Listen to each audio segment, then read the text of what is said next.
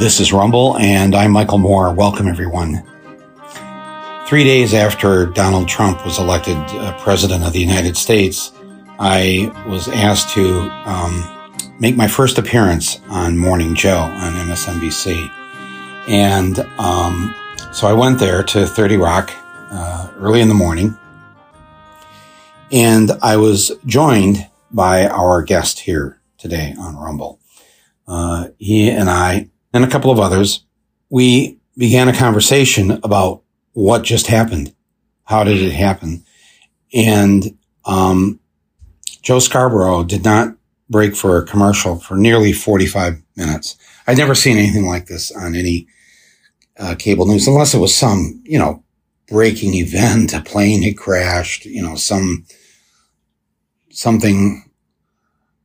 something like a plane crashing, like Donald Trump being elected president of the United States. My guest on my podcast here today is Eddie Glaude, professor and actually the chair of the African American Studies Department at Princeton University, an incredible author. He wrote the book Democracy in Black, How Race Still Enslaves the American Soul.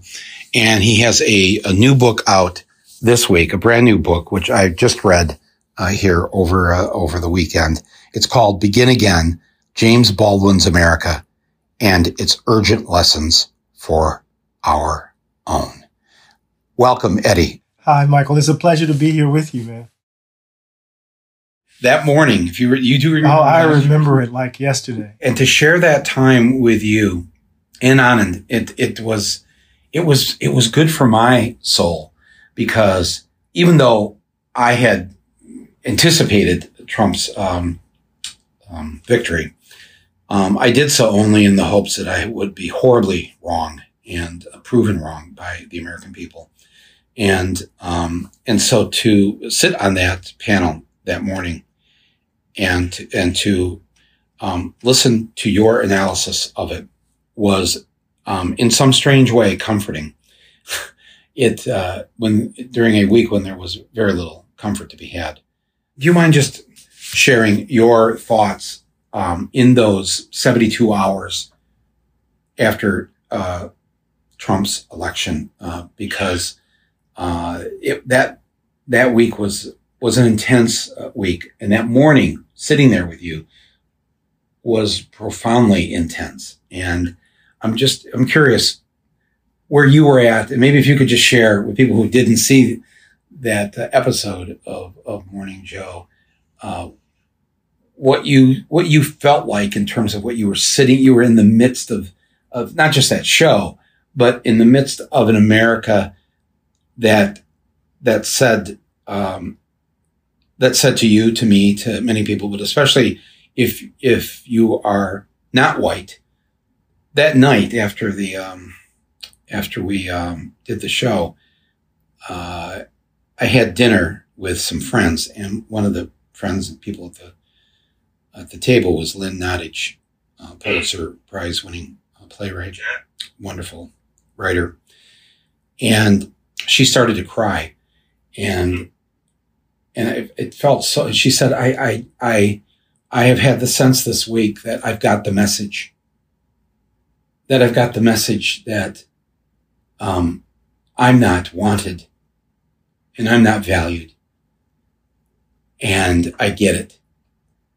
Wow. It was so I haven't had a chance really to talk to you about what you were going through emotionally and every other level of, of how we were processing this. But yeah, so, I was in a state of disbelief, because I was moving through different, how can I put this, Michael? I was in different arenas, different sites. So I spent that night calling the election or analyzing the results as they came in on Amy Goodman's show, Democracy Now! And I remember as we were sitting in real time and we realized that Donald Trump was going to win. And I whispered, "Oh shit." And Amy looked like she saw a ghost. And we realized that the country had actually done this, right? And the next morning, I was supposed to be on Morning Joe. This is before our show, and they had a live audience, and the audience was made up of folk who were obviously Clinton supporters, and it was as if we were at a funeral. You know, people were just stunned. They were in a daze. You know, like some tragic event had happened, and people were trying to process the consequence of it all. And then we were together. I think a couple of days later, or a day or so later, and trying to talk about what this meant for the nation. And I was feeling at the time, because I had been advocating for to push the Democratic Party left, wanted the Clinton folk to do more with regards to putting forward a progressive agenda, that they couldn't take Black voters for granted. I had written in Democracy in Black that if the Democratic Party had failed to do so, then we should blank out, and the like, if you lived in decidedly red states, so that we could impact the 2020 convention. And I was like, over and over again in my head, Michael, I was saying to myself, how could I overestimate white people? How could I overestimate them? I did not believe that they would elect someone so obviously underqualified to be president of the United States. But that's not the issue, you know? And I just kept saying to myself, how could I do this? And so when we got together, and that conversation began to happen, and I remember Joe telling me to just listen to you, right? Listen to you. And then you remember when we looked up, everybody from behind in the control room had come out. Yes. And so we had, the floor was full of folk who had just come out of wherever they were to watch to witness the conversation. And I just, even in the midst of the conversation, I kept saying to myself, they did it again. They did it again. I'll be damned. Yeah, this was that morning. There was no audience, but 15, 20 minutes into it, there was an audience of people who had just come in from wherever at NBC, at MSNBC, and just stood there. But I remember thinking too that what I was trying to say in terms of why did Wisconsin and Pennsylvania, why did these states go for Trump, and what I had understood in terms of what I had witnessed during the months leading up to the campaign, and they were things that just weren't being reported, and people were kind of just taking a lot of things for granted, including the candidate. When she didn't come to Wisconsin, she came, I think, once to Michigan, but basically stayed out of Michigan. And, it was very surprising, I think, to a lot of people, and depressed the vote in the sense that Clinton only lost Michigan by an average of 2 votes per precinct. Yeah. It shouldn't have happened. Yeah, it was political malfeasance. Yes. On so many levels, but anyway. Yes. Is there a thing, can we call malpractice at all on political parties? I'm just curious. There's a law that allows the people to sue. But so in these now almost 4 years, going on 4 years, you and I and others have had to live through this. Have we lived through it? That's a great question. I mean, we're still alive, but now we have 4 years of institutional knowledge, as they say, of what this has been like, and what we're going to do, or what we are doing, I hope, to prevent this from happening again. And as I've said many times in this podcast, I never take Trump for granted, and we already have seen the effects of when we or others, have done that. Well, I mean, what we've witnessed, and as you know better than most folks, is the kind of erosion of democratic norms, a kind of license for folk to rob the public coffers. We've seen an intensification of racial animus. The partisan divide that was so much a part of the story of 2016. We knew then that partisan divide was really a way of tracking deep racial divisions in the country. The institutions of our democracy have been weakened, if not, how can I put this? Being a country boy from Mississippi, I guess I would say that it's like the termites have eaten the wood. It looks like it's okay, but just step on it, So the foundations of the institutions of American democracy are in real jeopardy. So, we've lived through it. I suppose we're surviving, but the moment is one of real danger for the country. And this election cycle, as some were clamoring for bold visions, for a response to the crisis at the scale of the level of the crisis, we saw forces at work in the political process that really clung to the status quo. And so now we have to figure out how to do two things simultaneously, and that is get Trump out of office and insist on a new way of thinking about how this country will work. Because right now it's decidedly broken. You write in your book here, Begin Again, that this new way that we need, I think you call it a third founding of this country. Describe what you mean by that, because I found it it really stimulated a lot of ideas in my head in terms of there's the sort of the short-term thing that we need to do the year that we're in right now.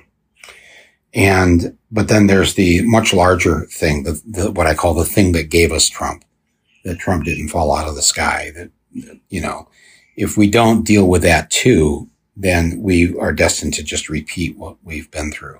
So just explain to people what you mean by a third founding. I think most of us learned in school when the first founding was, but maybe explain the second and tell what you mean by the third. So, the second founding happened in the context of the Civil War and Reconstruction and radical Reconstruction. So here the country, the contradiction at the heart of the nation, the serpent wrapped around the legs upon which the Constitution was signed, or the Declaration of Independence was signed, was slavery. And that serpent threatened to swallow everything whole. And the country came to blows, introduced modern warfare to the world, a level of carnage the world had never seen before, as brother turned against brother, over the issue of slavery. And in the context of Reconstruction and radical Reconstruction more specifically, there was an attempt to literally found a multiracial democracy, because in the context of the Civil War, we get the emergence of what we call the modern U.S. nation state. So historians call this the second founding because you get the modern conception of American citizenship. You get the idea of taxation that allows the country to connect one coast to the other. You get a range of policies that move us out of our particular states and locales to a much more robust understanding of the federal government. And so in the process of this happening, we get the 13th, 14th, and 15th Amendments passed, which really changed the ground of how we imagine the American polity. But in the midst of that, right, Stevens and others going back to our first works, trying to do our first works over, trying to resolve the contradiction at the initial founding, then had to face immediately a counter-revolution, right? And that rearguard action involved doubling down on the ugliness of race, right? And so you get in the second founding the response of Jim Crow, the passage of racial apartheid laws in the South. You see convict leasing, right? We think we're talking about, the recent decision to remove the battle flag, Confederate flag from Mississippi state flag, right? That decision was made in 1894, right? When the first laws of Jim Crow were being passed, and of course, Plessy versus Ferguson in 1896, which won't get overturned to 1954 with Brown v. Board of Education. So the second founding is this extraordinary moment in which the modern U.S. nation state comes into being, and there's an attempt to found a multiracial democracy, but then the country betrays it. It turns its back on it by doubling down on our ugly racial commitments. Lost cause actually wins out. Jim Crow takes hold of the South. De facto desegregation continues to define the North. Racialized imperial ambition across the globe. At the very moment, Michael, as the very moment in which we're consolidating a racial regime in the South, we're incorporating millions of black and brown people across the globe as a result in the Philippines and Cuba and the like as a result of our imperial ambition. So Anglo-Saxonism takes off and takes root. The Empire of Liberty looks a different way in some ways. So that's the second founding and its betrayal. What we need is a third founding. And what I mean by that is we need to tell ourselves a different story about who we are. Right? We need to think about a different way of imagining the public good. What are our responsibilities to each other? To turn our backs on the noxious views around race, to stop saying that we want to invite people to the table and understand that, damn it, the table that we have was built by all of us, right? It's not yours to invite me to sit down at it. I helped make it. And to begin to think about at the level of story and then at the level of policy, how do we uproot, right, this point that you made earlier, uproot this idea that because you're white, you ought to be valued more than others in this country. And that's going to require work at the level of policy, work at the level of symbol in terms of our built environment, and work at the level of story in terms of what is the American story? How do we tell it? And all of this will, of course, require some really hard work and hard questions and answers for us. That's our moment, it seems to me. What does that work involve? What do you think? What is it that we need to, people listening to this right now are saying, well, what can I do? What is it that, can I do something beyond just voting or just, even protesting in the streets or whatever? All of these things, obviously, I don't mean to say just because voting and protesting are like two of the critical things that we need to be doing right now.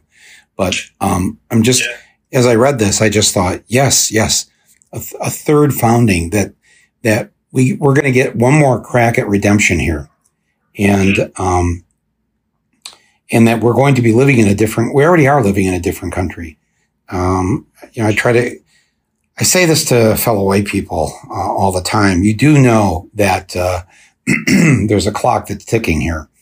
And I think it's like every September for the last 8 or 9 years, the majority of first graders entering school in the United States of America have not been white.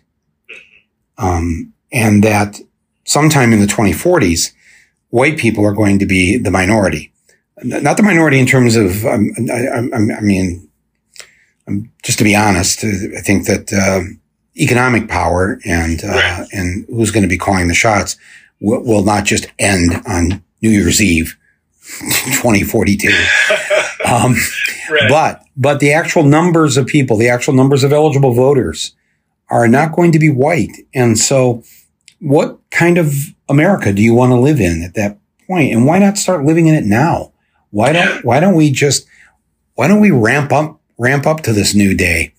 And as you say, why don't we consider a third founding of this country? And because we know what we got wrong, why don't we make an attempt starting right now to get it right? And to do that, like just off the top of your head, what would be some of those things we could actually attempt to do now in the 2020s and not wait until the 2040s? Right. I think, one of the things we know is that policy drives change, it seems to me. It can drive change, right? So we need to be clamoring for policies that actually reject what we've been living under for the last 40 to 50 years. Right? You know as well as I do that, Ronald Reagan's election in 1980 sealed the death of a particular era of the New Deal, right? And introduced an idea of governance where government was small. Its primary function was to secure the defense and the efficient working of the economy. It eroded any idea of a robust sense of the social safety net as it reduced us from being citizens concerned about the public good to just simply being private individuals in pursuit of our self-interest in competition and rivalry with others. And the result of that shift, of course, was the devastation of American workers, the exploitation of white resentments and fears, the extraction of resources from communities of hardworking communities to folks who have really no value add to the economy. Those are those hedge fund managers and all those other folks, right? So we see the expanding of the wealth gap. We see the deepening of racial divides. We see an aggressive policing model. What we are experiencing right now, I think, Michael, is the collapse of that particular period. All of that is seen as bankrupt. And the only thing these folk can rely on is their hatred, is to appeal to our fears. And so we have to address this idea that a more just world is a zero-sum game for white folks, right? That they got to give up something in order for us to be a more just society. So the first thing we need to do is start opening up space for a more robust understanding of the public good. Well, healthcare is not defined by where you work, but by a general assumption that we as a society are committed to the value that no one should go broke because they're sick, that GDP shouldn't decline because hospitals can't have elective surgery, that sort of thing, right? So part of what we have to do is, I think, on the one hand, and this is what you have been doing and others have been doing, is that we have to argue for a robust policy vision to change the center of gravity of the country, right? We have to move it from stakeholders to shareholders, right? Or is it the other way around? You get the point I'm making, right? From producers to workers, we have to flip it. Again, we have to not just simply have a social safety net. We have to have a public infrastructure of care. We have to build that. But the reason we haven't built it, the reason why we've dismantled what little we had, is because we thought we were taking stuff from hardworking white folk and giving it to lazy, undeserving black folk and brown folk. So at the heart of our policy debates, in so many ways, has been this noxious, insidious understanding of race, of white supremacy. So we have to uproot it because it overdetermines so much of what we do. So the first part of my answer to your question is that we have to advocate for a much more progressive, bold vision of who we are as a country, how we are to be together with each other, what constitutes the public good. Then the second part of that involves this, and this is what makes this moment so interesting to me as protest about the public lynching of George Floyd and the brutality of police, how that protest has morphed into an attack on public monuments and how we remember, right? Because it's the history that haunts. It's those ghosts continue to move us about. And so what does it mean for Princeton to still celebrate Woodrow Wilson or Yale at one point having John C. Calhoun up, or Robert E. Lee to still be standing in Charlottesville, or what's happening in Charleston, or Nathan Bedford Forrest in the State House in Tennessee and the like? What does it mean for these monuments to still be around in public space? What are these monuments commending to us? And then to think about those monuments in a different way, that we focus on the Confederate monuments, but what about the highways in Chicago? The zoning laws across the country that have produced this segregated society, Michael, where you and I are mysteries to each other because our lives rarely intersect. And when they do, we say hello, we work, and then we go home and we go back to our segregated networks. Right? How do we begin to tell a story about our being together where we imagine community in different ways right? And I was having this conversation with Steve Schmidt the other day, and he was like, well, we want to invite everyone to the table. I said, stop inviting me to your damn table. Yeah. What are the ways? Because I think that I think we are in a very important moment right now. This particular year, what's happened, none of which we could have predicted a few months ago. And yet we could, if our eyes had been open. Whether we're talking about the treatment of science, and I should say the mistreatment of science leading up to this pandemic that we're in, the continual abuse and violence by police against Black citizens. There's nothing new about that. But of course Trump, but something does feel different in the air. I don't know what it is. We get these little tiny things every day in the news where last night the NBA announced that when they come back into playing basketball, Black Lives Matter is going to be painted on the floor of the arena. Every few hours, something like that happens. And sometimes they feel like ridiculous things. Band-Aid announced they're going to finally make Band-Aids in different shades for all colors of people. They might have left out Asian Americans in that rainbow there, but but you know what I'm saying, right? Every day now, there's something going on, or you're watching a commercial and you think it might be a political ad from the NAACP or whatever, and it's from Procter and Gamble. It's like, what's going on here? I mean, your university, you mentioned Woodrow Wilson this past week took his name down. This is considered one of our important presidents. And yet there's people are like, why is his name gone?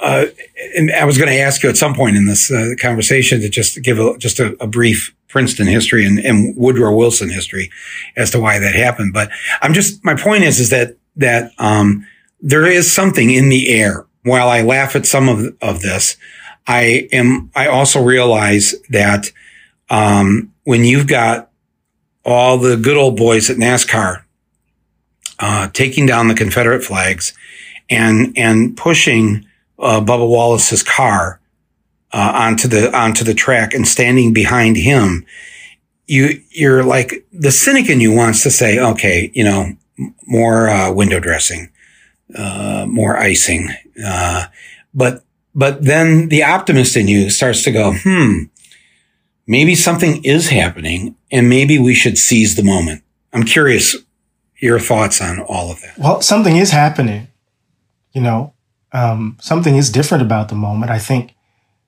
there's a generation, millennials and Gen Zers, who have grown up, who've come of age in the midst of catastrophe, from Katrina to the Great Recession, to mass school shootings, to police murders, to pandemic, to economic collapse. Right. Student loan debt surpasses credit card debt. They're moving home. Jobs aren't available. So they're growing up, right, in a moment that seems to suggest that the country's broken. And some of them end up in the Bernie Sanders campaign, or working with Jill Stein, or being a part of Occupy and Black Lives Matter. Others turn out to be like Richard Spencer or Dylan Roof. Right, or identifying with the Boogaloo Boys or something like that, because they know whatever this is not working. So there's that judgment, I think, that's happening. I think there's a fundamental reckoning that some are coming to understand that the country cannot survive if it continues to lock up large portions of its talent. That America cannot survive leaving most of its talent off the field, right? In so many ways. It can't compete in the world in that way. And I'm thinking from the vantage point of business, right? They know who they're competing against. They know that they don't have the luxury of the devastation of World War II, where they're the sole economy functioning at the highest level, right? They know that the marketplace, the competition is much stiffer, and we can't continue to do business as usual. There is something different about the moment, and we see activists on the ground who have been organizing for decades. You know, when people hear the defund black police, the defund the police kind of slogan, they think it just came up. No, it's part of the justice reinvestment movement that's been going on for a long time. You and I know what's been happening with Fight for 15, with the arguments around living wage. We can just point to all of this work that's been happening daily, right, outside of the camera, that then kind of sets the conditions for what we experience. So something is different, but there's no guarantee. There's no guarantee. You know, let's put it this way. After the civil rights movement of the mid-20th century, social science data showed that there was a decline, a precipitous decline in racist opinion held by white Americans. So the data showed very clearly, Michael, that white Americans held less racist opinions, right, as the years passed post the civil rights movement. So their position around interracial marriage, their position around, segregated schools and the like, they were clear that they were against these things. But the social science data also revealed that as these attitudes changed, they became more, shall we say, open. At the same time, there is a reluctance to embrace policy to remedy systemic inequality. So I'm against segregated schools, but I'm also against affirmative action. I'm against, you see the difference. So what we can see here is perhaps a change in attitude, but we don't know if that actually translates into a support of policy for a more racially just society, if that makes sense. And when you say policy, what could we, you're right. I mean, and to people listening to this who have spent years working to raise the minimum wage or to stop the militarization of our police departments, or, I mean, a lot of these are very local movements too. They're connected nationally and in kind of a loose way sometimes, and sometimes it's a local union, or it's a local it's a small mid-sized city where people are doing these things. I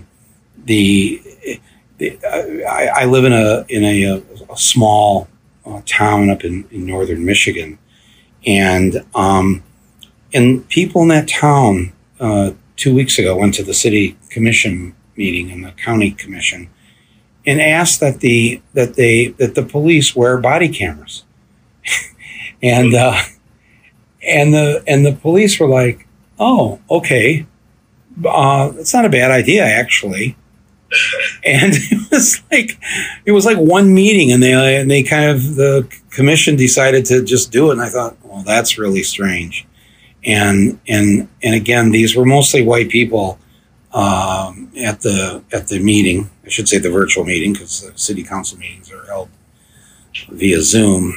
But I have a sense, and I think that the people who are protesting, and I encourage everybody to keep this going, because the more it keeps going, the more we're going to get, I think, closer to some change happening. But you and I, Eddie, we're kind of humbugs about settling for cosmetic changes or little tiny things that just make everybody feel better. And when I say everybody, I'm talking about white people. But I think that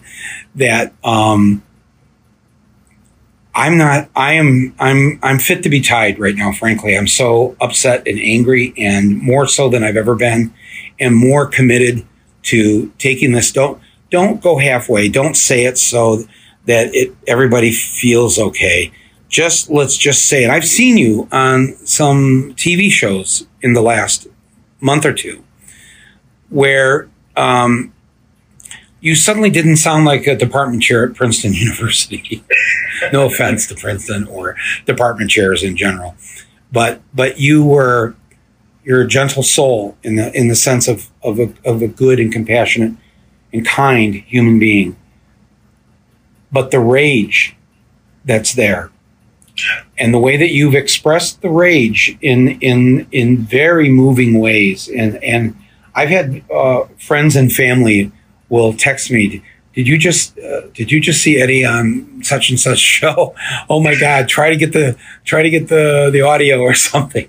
He just went for it, and you have gone for it. You have picked up that ball and moved it down the field in ways that I don't know if they would have let you, or me even, but you carry the ball that way a year ago even. Yeah, this has been an exhausting time, right? Yes, and I'm talking about your rage. Yeah, I was been working on this Baldwin book, and Baldwin is always moving between rage and love. Yes, let's. Before I was just going to get into James Baldwin, which is just sort of the thread through this book. But for our younger listeners, they maybe or maybe there are still some people who haven't heard of James Baldwin, or they've heard the name but they don't know quite who he was or what he said or did. And I have been fan is such a weak word of James Baldwin since I was young. Just take a minute and explain James Baldwin to the people listening. Sure. He's one of America's greatest writers. Born in Harlem, August 2nd, 1924. Died in France, December 1st, 1987, of cancer. Wrote extraordinary works of nonfiction and fiction, offering an understanding of America and its central contradictions. In some ways, I read Baldwin as the inheritor of Ralph Waldo Emerson. On the one hand, you get this extraordinary work like Go Tell It on the Mountain, which is a kind of migrant tale, a boy coming of age, trying to figure out how he's going to exist in a world that denies him standing because of his race, because of his class position, because of his sexual desire in some ways. And then you get these wonderful essays, Notes of a Native Son, and plays like a play like Amen Corner, or novel like Giovanni's Room, which is one of the first novels in American in American literature that's explicit about the sexuality of its characters in some ways. It's an extraordinary gesture, writing novels like Another Country and the like. But he's most famous for his 1963 book of essays entitled The Fire Next Time, where he, in effect, prophesies the city's, exploding, and offering us this language of love in the face of his rage, And he's also, in the midst of becoming this world-famous writer, he's also participating in the civil rights movement, raising funds, became a member, according to one of his biographers, of CORE and SNCC, found himself in Selma on one of the actions confronting Sheriff Clark, and then lived long enough to see not only the assassination of Medgar Evers and Malcolm X, but, the brutal assassination of Martin Luther King Jr. And in some ways, Michael, he collapsed, he fell apart, fell to pieces, trying to make sense of, right, how could a nation kill such an apostle of love? And then you get the later work, No Name in the Street, 1972, Devil Finds Work, which is an extraordinary book of essays on film, If Beale Street Could Talk, and of course his last novel, Just Above My Head. So over 7,000 pieces of writing in the corpus, perhaps one of the most insightful writers about the American enterprise that we've ever produced.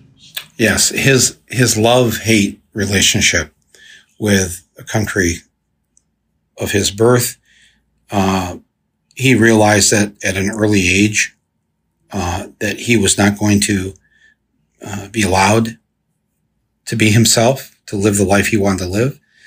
left,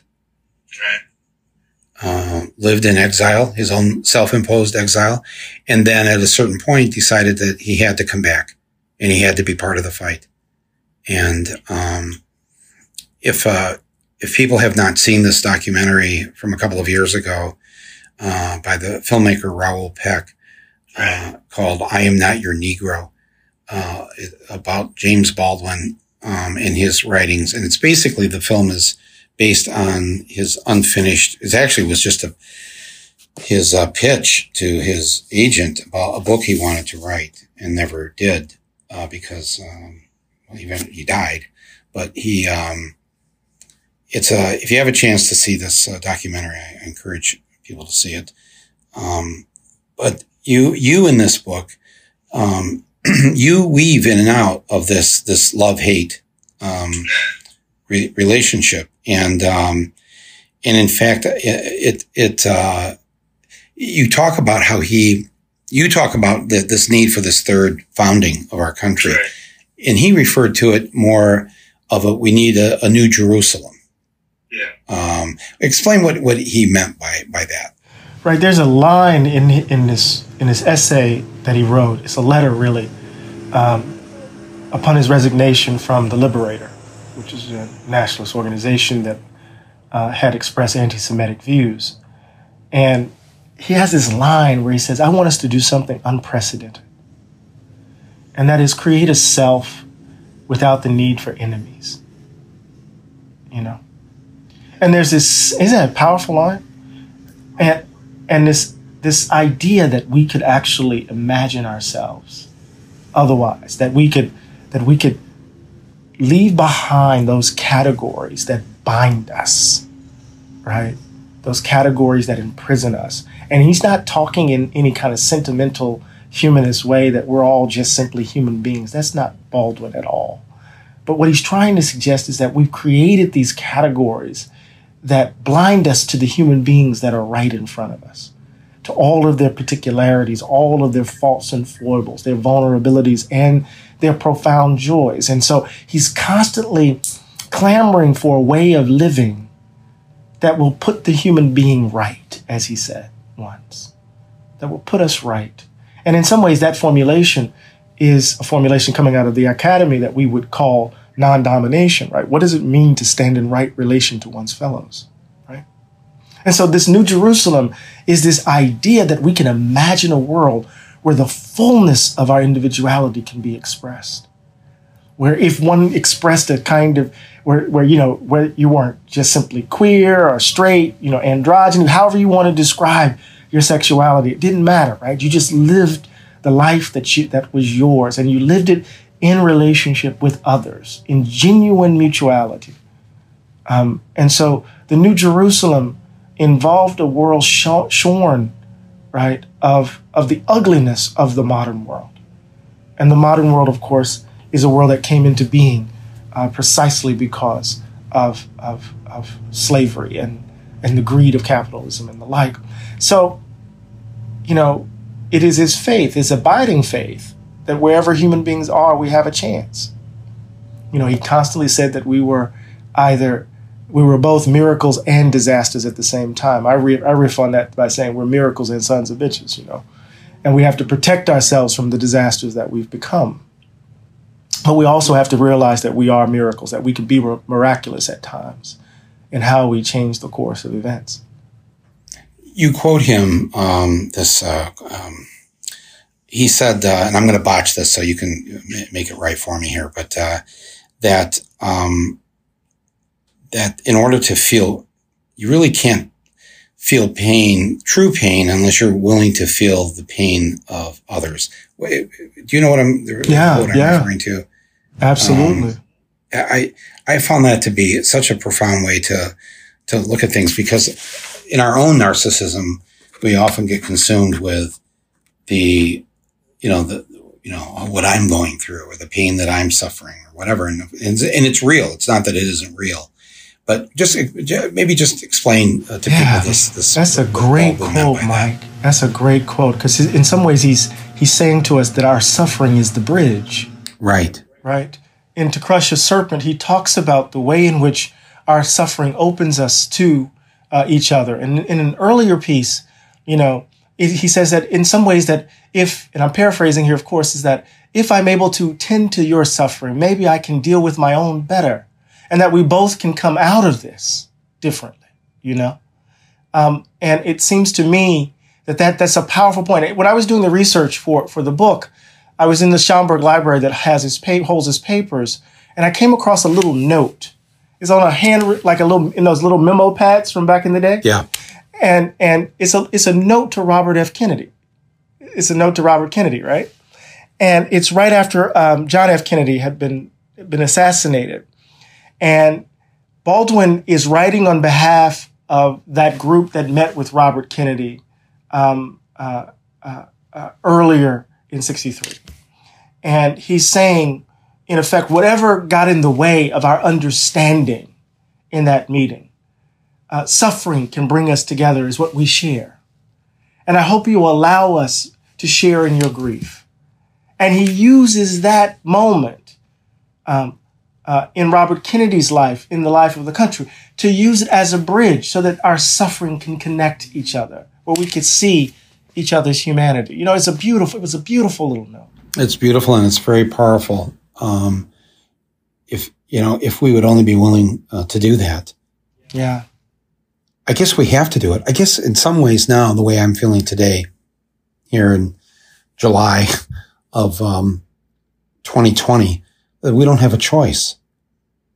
And our younger people, young adults and teenagers, seem very willing to share that, to be part of that grief, and to do what they can do. I'm talking, young white people, but young African Americans also. Am I wrong to have this hope that I have for the millennials, and especially these Gen Zers, Zoomers, whatever the name is? I mean, you're on a campus every day, mostly, so you're around them. I'm curious. Do you share that hope that I have? Because for me, it's not even just a hope. I'm actually learning, and I'm being inspired, and I'm revved up. Yeah, I think yes, you're justified. We can't be Pollyannish about it, because the ugliness is still obtains. But I think it's clear to me that they bring a different skill set to the table, that they are grappling with the reality of the world as it is, that, there's no guarantee that we're going to hand them a world that's better than the one that we were handed, that they are clamoring for something different, It seems to me that that's right. But, Jimmy has this wonderful line, hope is invented every day. It's invented every day.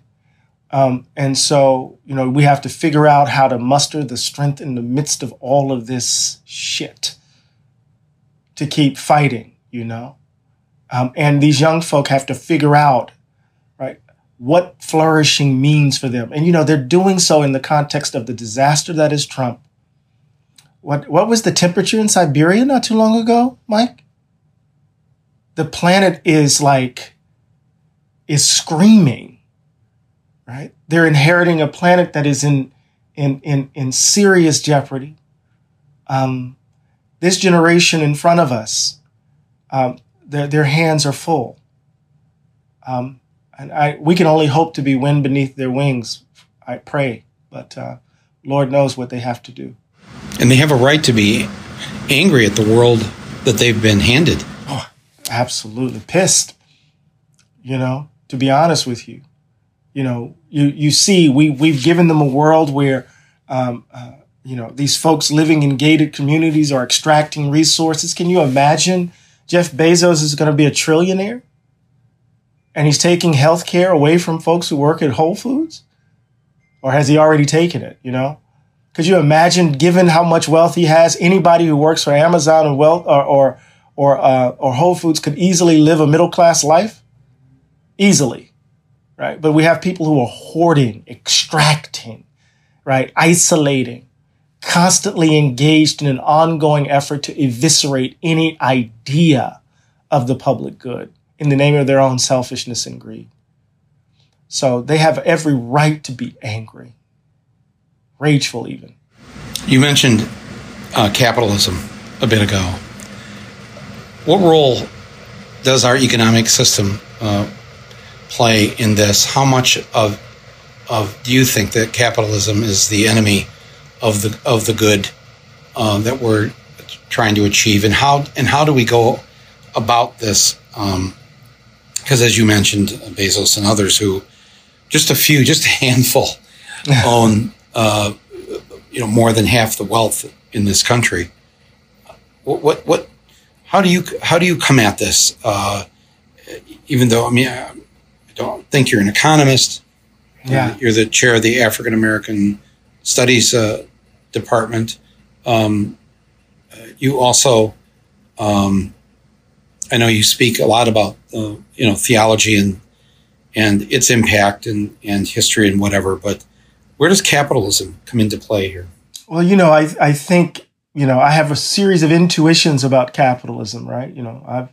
As a young graduate student, I read Das Kapital and I read my Marx and all this other stuff, but it never settled into my way of seeing the world. In some ways, it's not a language that comes natural to me, but there is something that comes natural or is organic to how I see the world, and that is a common sense of decency that I get from my mama and my daddy.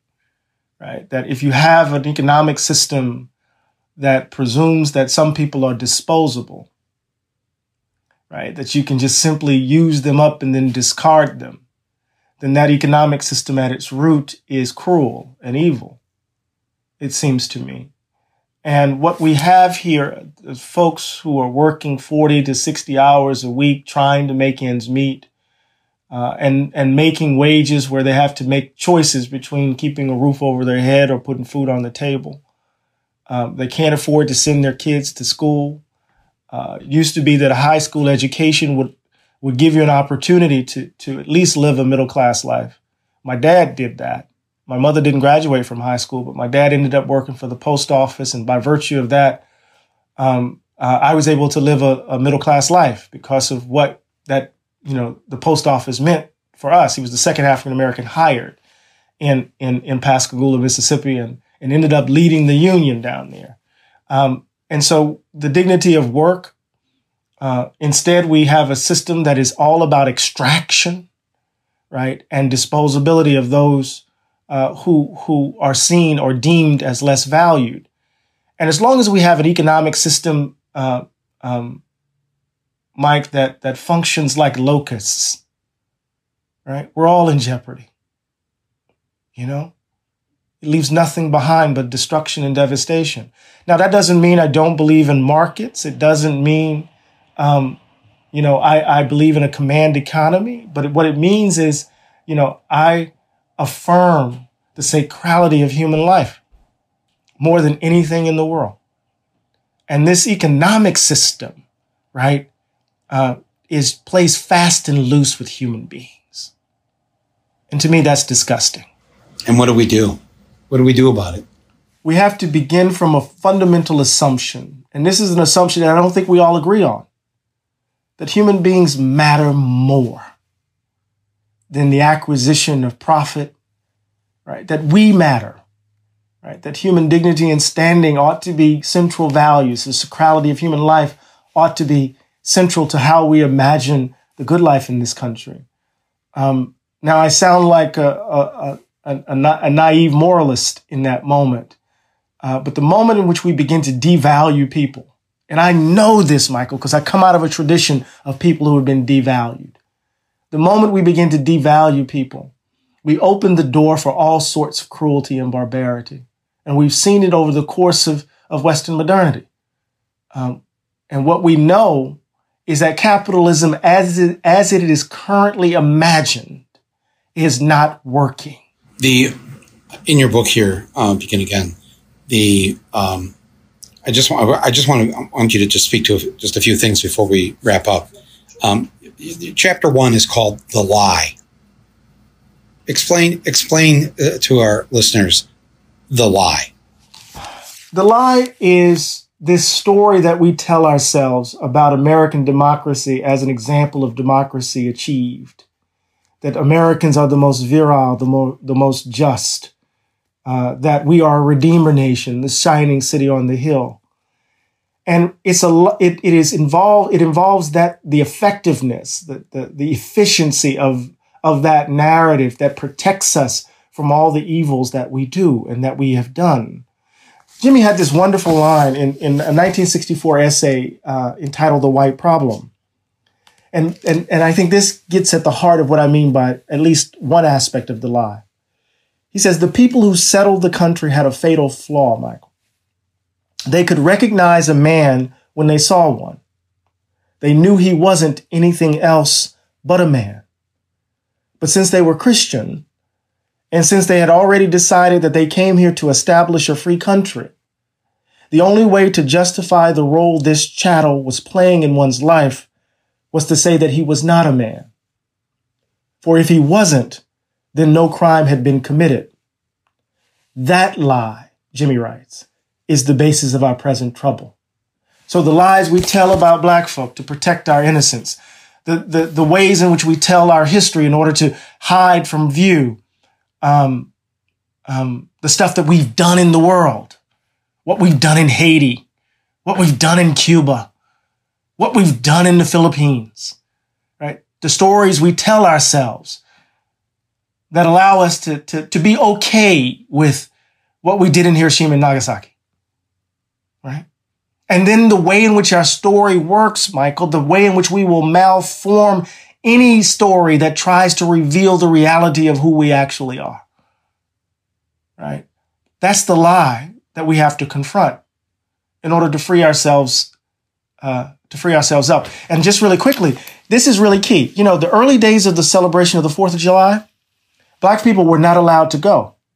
We were not allowed to attend. In fact, the early days before the 4th of July became a celebrated holiday, a national holiday, it was the day that the American Colonization Society used to raise money in order to ship African peoples out of the country.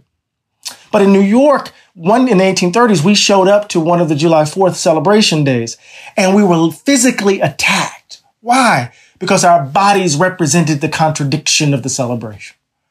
We were the mirror that the nation did not want to look into. Wow. It's the lie and the lies that we tell ourselves, about our past. And that's the importance of this book and I just love this. I can't recommend this enough to people to pick this up and read it. The way that you draw these connections from our past, from our history into what we're dealing with, right now. And it's very profound and very moving. You have another chapter called The Reckoning. I love this chapter. Explain to people what The Reckoning is. The Reckoning is at that moment when the idealism of the civil rights movement gave way to Black power, right? That moment when I tell the story in the beginning of that chapter when the Black Panther Party makes the wrong turn, when Bobby Seale and those groups and the Panthers make the wrong turn, and they end up in the State House in Sacramento, and they read that statement about the legislation that was being considered to in a way disarm Black folk from protecting themselves against police brutality. And I said, this was not King's movement. Jimmy was trying to make sense of the darkening of the eyes of all of those young people who risked their lives to change the country nonviolently. You know, there's that wonderful moment in Eyes on the Prize when Stokely Carmichael said in an interview, Kwame Ture said in the interview, he said, we were in the bowels of the South. It wasn't about love. What we saw was raw terror. This wasn't about love. This was about power. And what that meant for the tone, the form and content of Black politics. And it's important that we tell that story, Michael, because what happens in the way in which we narrate the Black freedom struggle, We tell the story from 1954, Brown v. Board of Education, 1955, Montgomery bus boycott, the emergence of Dr. King, right? You get the nonviolent protests, you get the student sit-ins, which lead to 1960 and the organizing of the Student Nonviolent Coordinating Committee. You get the height of the civil rights movement with the March on Washington in 63, the drama of Selma in 65, and then King is murdered in 68. But when we think about 65 and 66, oh my God, there's the moment of decline. Stokely Carmichael in Greenwood, Mississippi declares, we are not going to take it anymore. I'm not going to jail anymore. What we want is black power. In October of 66, the Black Panther Party is founded in California. And then suddenly Watts explodes in 65. Newark explodes. Detroit explodes, right? And then we tell this decline narrative. We tell the story of decline. Black power, these leather jacket wearing, black glove wearing, having beret, black afro wearing, however adjective we want to use, folk who just wanted to tear up the country. When in fact, black power is so much more complicated than that melodramatic narrative. It's a moment in which Black America is trying to pick up the pieces in light of the betrayal. And it calls the country to the carpet. And the country responds with hard hat revolutions, with clamorings for the silent majority to be heard, the forgotten American, call for carceral state. Oh my God, the devastation of that period. Yeah. You know what I'm talking about. Yes. Well, I grew up during all of that. I've told this story before on the podcast of our mother. I have two sisters, and, one of whom, by the way, teaches your books in her college class. She teaches at one of the Cal States. Oh, wow. Out there. And I told her last night that I'd be talking to you on the podcast today, and she said, just let him talk. No. Okay.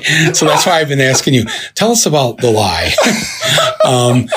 But I've told this, so my mom wanted us kids to learn about our nation's capital or whatever. So early summer, I think late spring, early summer of 65, drove us to Washington, D.C. And we went to our congressman's office and got tickets to get into the gallery of the House. I think it was the House. Could have been the Senate. What would I have been? I would have just ended 5th grade. Wow. And they let us in there and we sat down looking down onto the floor, and they were debating the Voting Rights Act of 1965. And we sat there for an hour or two watching this historic debate. Myself as an 11-year-old there. Wow. It had quite an impact on me. And, the fact that would be gone at this point, that both because of the Republican Senate and then the Supreme Court, that essentially what we had is gone. And so much of what has, as you pointed out at the beginning of this podcast, has been eliminated, negated. A lot of it we haven't paid attention to because we've been so busy with the huge things that we've had to deal with Trump. And we've forgotten or we've missed so much. Some haven't, fortunately. But I really think we're at that, what you were describing there when you went through everything of those 20 years. We're at another crossroads here, and it really is going to be up to us now. We don't have Malcolm X and Martin Luther King and Medgar Evers. By the way, Medgar Evers' widow is still alive. I did not know that. Yeah. And Marley Eldridge, she was in the news yesterday when the Mississippi removed the Confederate flag as part of the state flag, and what that meant to her, with her husband being assassinated there in Jackson, Mississippi. It's you see, it's not that long ago, is it? Really? No. And we had Barbara Lee on last week, and her grandfather, just her grandfather, was born a slave in the final weeks before Juneteenth in 1865.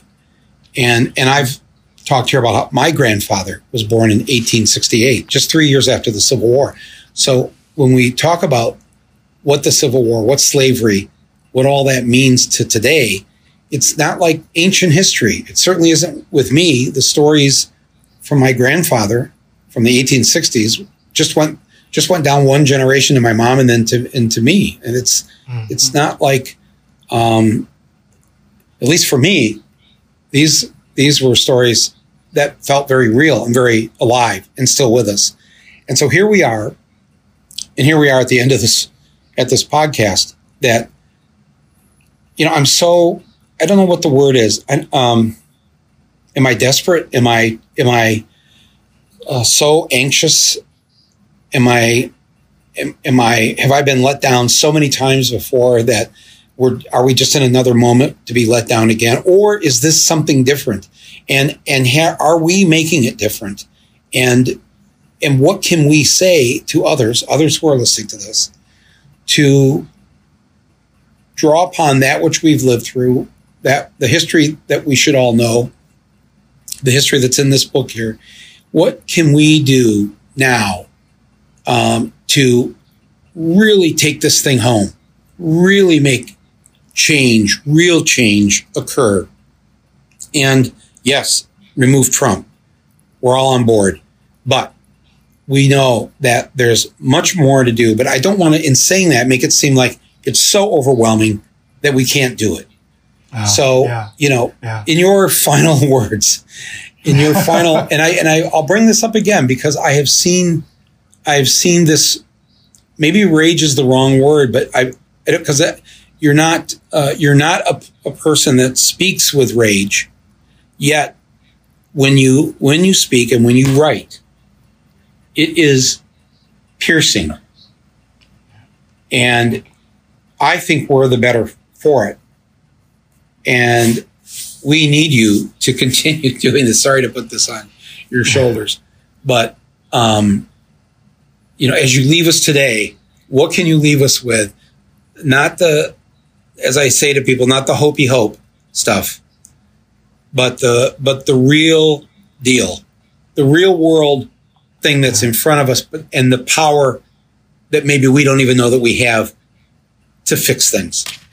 Well, I don't want to be presumptuous enough to think I have any answers. I know what I believe in my heart, and that is that we're in a moment of profound possibility and crisis. It is different, Michael. There are different folks in the street, different kinds of people, different races, different generations. We're in a moment because this place is broken. But the question for us is, will we choose safety or will we risk everything? Will we choose the illusion of comfort in safety, or will we risk everything to try to build a more just world? That's the thing. So people will tempt us to take the bribe of safety. They're going to tempt us to say, take this little gesture. They want us to tinker around the edges and leave the status quo alone. We know if we do that, we're choosing death, right?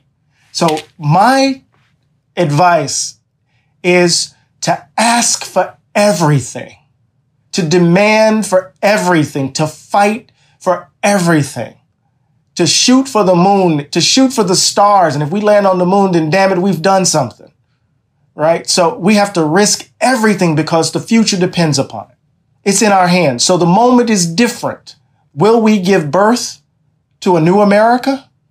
It has everything to do with whether or not we're going to take full responsibility for our tasks to bring it into existence. I hope we can do it. I pray that we. I don't think we have any choice. Boom. We do have to ask for everything. This is not the moment to compromise or to hold back or to try and play nice. Not that we're not nice people. I'm just saying that it is the moment to ask for everything that we need to make this a better country and a better world, to be a better people. But it will also require us risking everything. Again, just the young people who are in these protests every single day, risking their lives during a pandemic. And history will record this, that during a pandemic, when everybody knew they had to stay inside and not be near other people, took that risk of getting sick, of potentially dying, because this was more important. That we simply were not going to witness another lynching again. And of course, since George Floyd, we've had to watch other killings, both in real time, but also from what happened 6 months ago or a year ago, last August, with Elijah McClain in Aurora, Colorado. Unbelievable, vicious murder of a gentle soul. But it can't be just that. Yes, we have to reform the police, and yes, we have to stop this violence and all this. But it's how do you say this to people? Because I always feel like I'm presenting a big bag of things that have to get done, and it seems like we're not going to get any of it done. How do you communicate this to people so that it doesn't feel so overwhelming, where people just get just swamped by the magnitude of what we have to do? One step at a time. Yeah. One step at a time. Yeah. One task at a time. And the thing is, I have this moment in the book, Mike, where I say, I've dedicated my life to studying African American religion. And one of the things that I've come to understand and to really hold tight to my spirit is there was nothing about the condition of slavery which suggested to those who were enslaved that the world could be any different. They knew the world was what it was. They knew slavery was what it was, right? They had no real sense of what freedom was outside of looking at those folk who held absolute power over them. But when they looked in the eyes of someone who held their heart and they saw love, or when they saw the smile in their children's face, even if it was fleeting, it gave them the ability to imagine that the world could be otherwise. That gave them the ability to imagine that the world could be otherwise. So even given the magnitude of slavery, right, holding on to that ability to see beyond the opacity of now. So take one step at a time, right? One task at a time, right? One moment at a time. And if all of us are doing that simultaneously, do you know how large that is? How focused that is? And what's so beautiful about this podcast is that we're standing in solidarity with each other, telling the truth without any syrupy sentimentality, without any of we're standing in solidarity, saying out loud that we want to risk everything for a more just world, refusing to take the bribe. And we're going to do that one step at a time. That's correct. And that I wake up every morning with that. I hadn't put it that way, but that's exactly. Just look at each day as one step, but every day has to be a step for me, at least. Yeah. Because I can't live like this anymore. I can't live in a country like this anymore. And as I've said, I'm not going anywhere. So therefore, indeed, it has to change. Not me. It has to change. Hallelujah. Amen. Amen. So Woodrow Wilson, Princeton, your university, has taken his name down off a couple of buildings. I don't know if there was a statue or whatever, but he's now gone. And, when I was in school, he was considered not one of the greatest presidents, but he was the president during World War I. And of course, then as I got older and you read about World War I and you read about how he told, the suffragettes that they had to wait for the vote because of the war. And so all these other things. And then you start to read about his racism, and I didn't know he was from the South, but maybe it just explained to us, because you had mentioned Woodrow Wilson earlier. Yeah. Look, the modern Princeton, Princeton as a modern university came into existence because of his leadership. 8 years as the president. In some ways, I think he's responsible for building the graduate school, really pulling Princeton out of a kind of narrow kind of party school into a serious intellectual space. So Princeton's self-identity is bound up with Woodrow Wilson. But Princeton didn't admit its first African-American student in 1945, much later than Harvard and Yale and Brown and Cornell and the like. Princeton often says, thank God for Dartmouth, because it's often, at least we don't have a Dinesh D'Souza. But I'm just kidding. No, not actually. I'm not. This idea of Princeton being the Southern Ivy. Jimmy couldn't stand. He actually worked a little bit outside of Princeton. Couldn't stand this place. There's a story where he was in one of the diners on Route 1, right down the street from Princeton, where a waitress refused to serve him, and he threw a glass at her head and broke the glass and had to run for his life. That's Princeton. Princeton wouldn't admit Paul Robeson. He had to go to school down the street to Rutgers. So even as they talk about how important Woodrow Wilson was to the university, he brought his noxious racist views, which found a home here. And so as the first Southern president to be elected after the Civil War, he resegregated the federal government, D.C. He did a screening of Birth of a Nation and celebrated that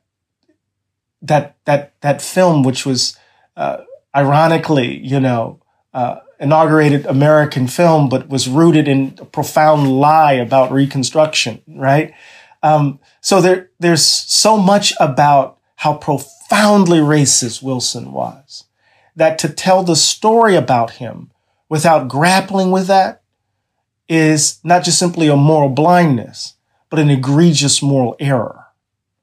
And so I think what Princeton has decided to do is to say that Wilson is important to its self-understanding, but we don't want to commend his values to our students. He represents what we were, not what we are and what we aspire to be. And I think that's a beautiful thing. Wow. That is a good way to put it. That does it. Sorry I kept you so long. Man, I could talk to you all day, Mike. Appreciate you, man. Well, please come back and do this again, okay? This is anytime. Thank you, Eddie Glaude, for being part of this podcast.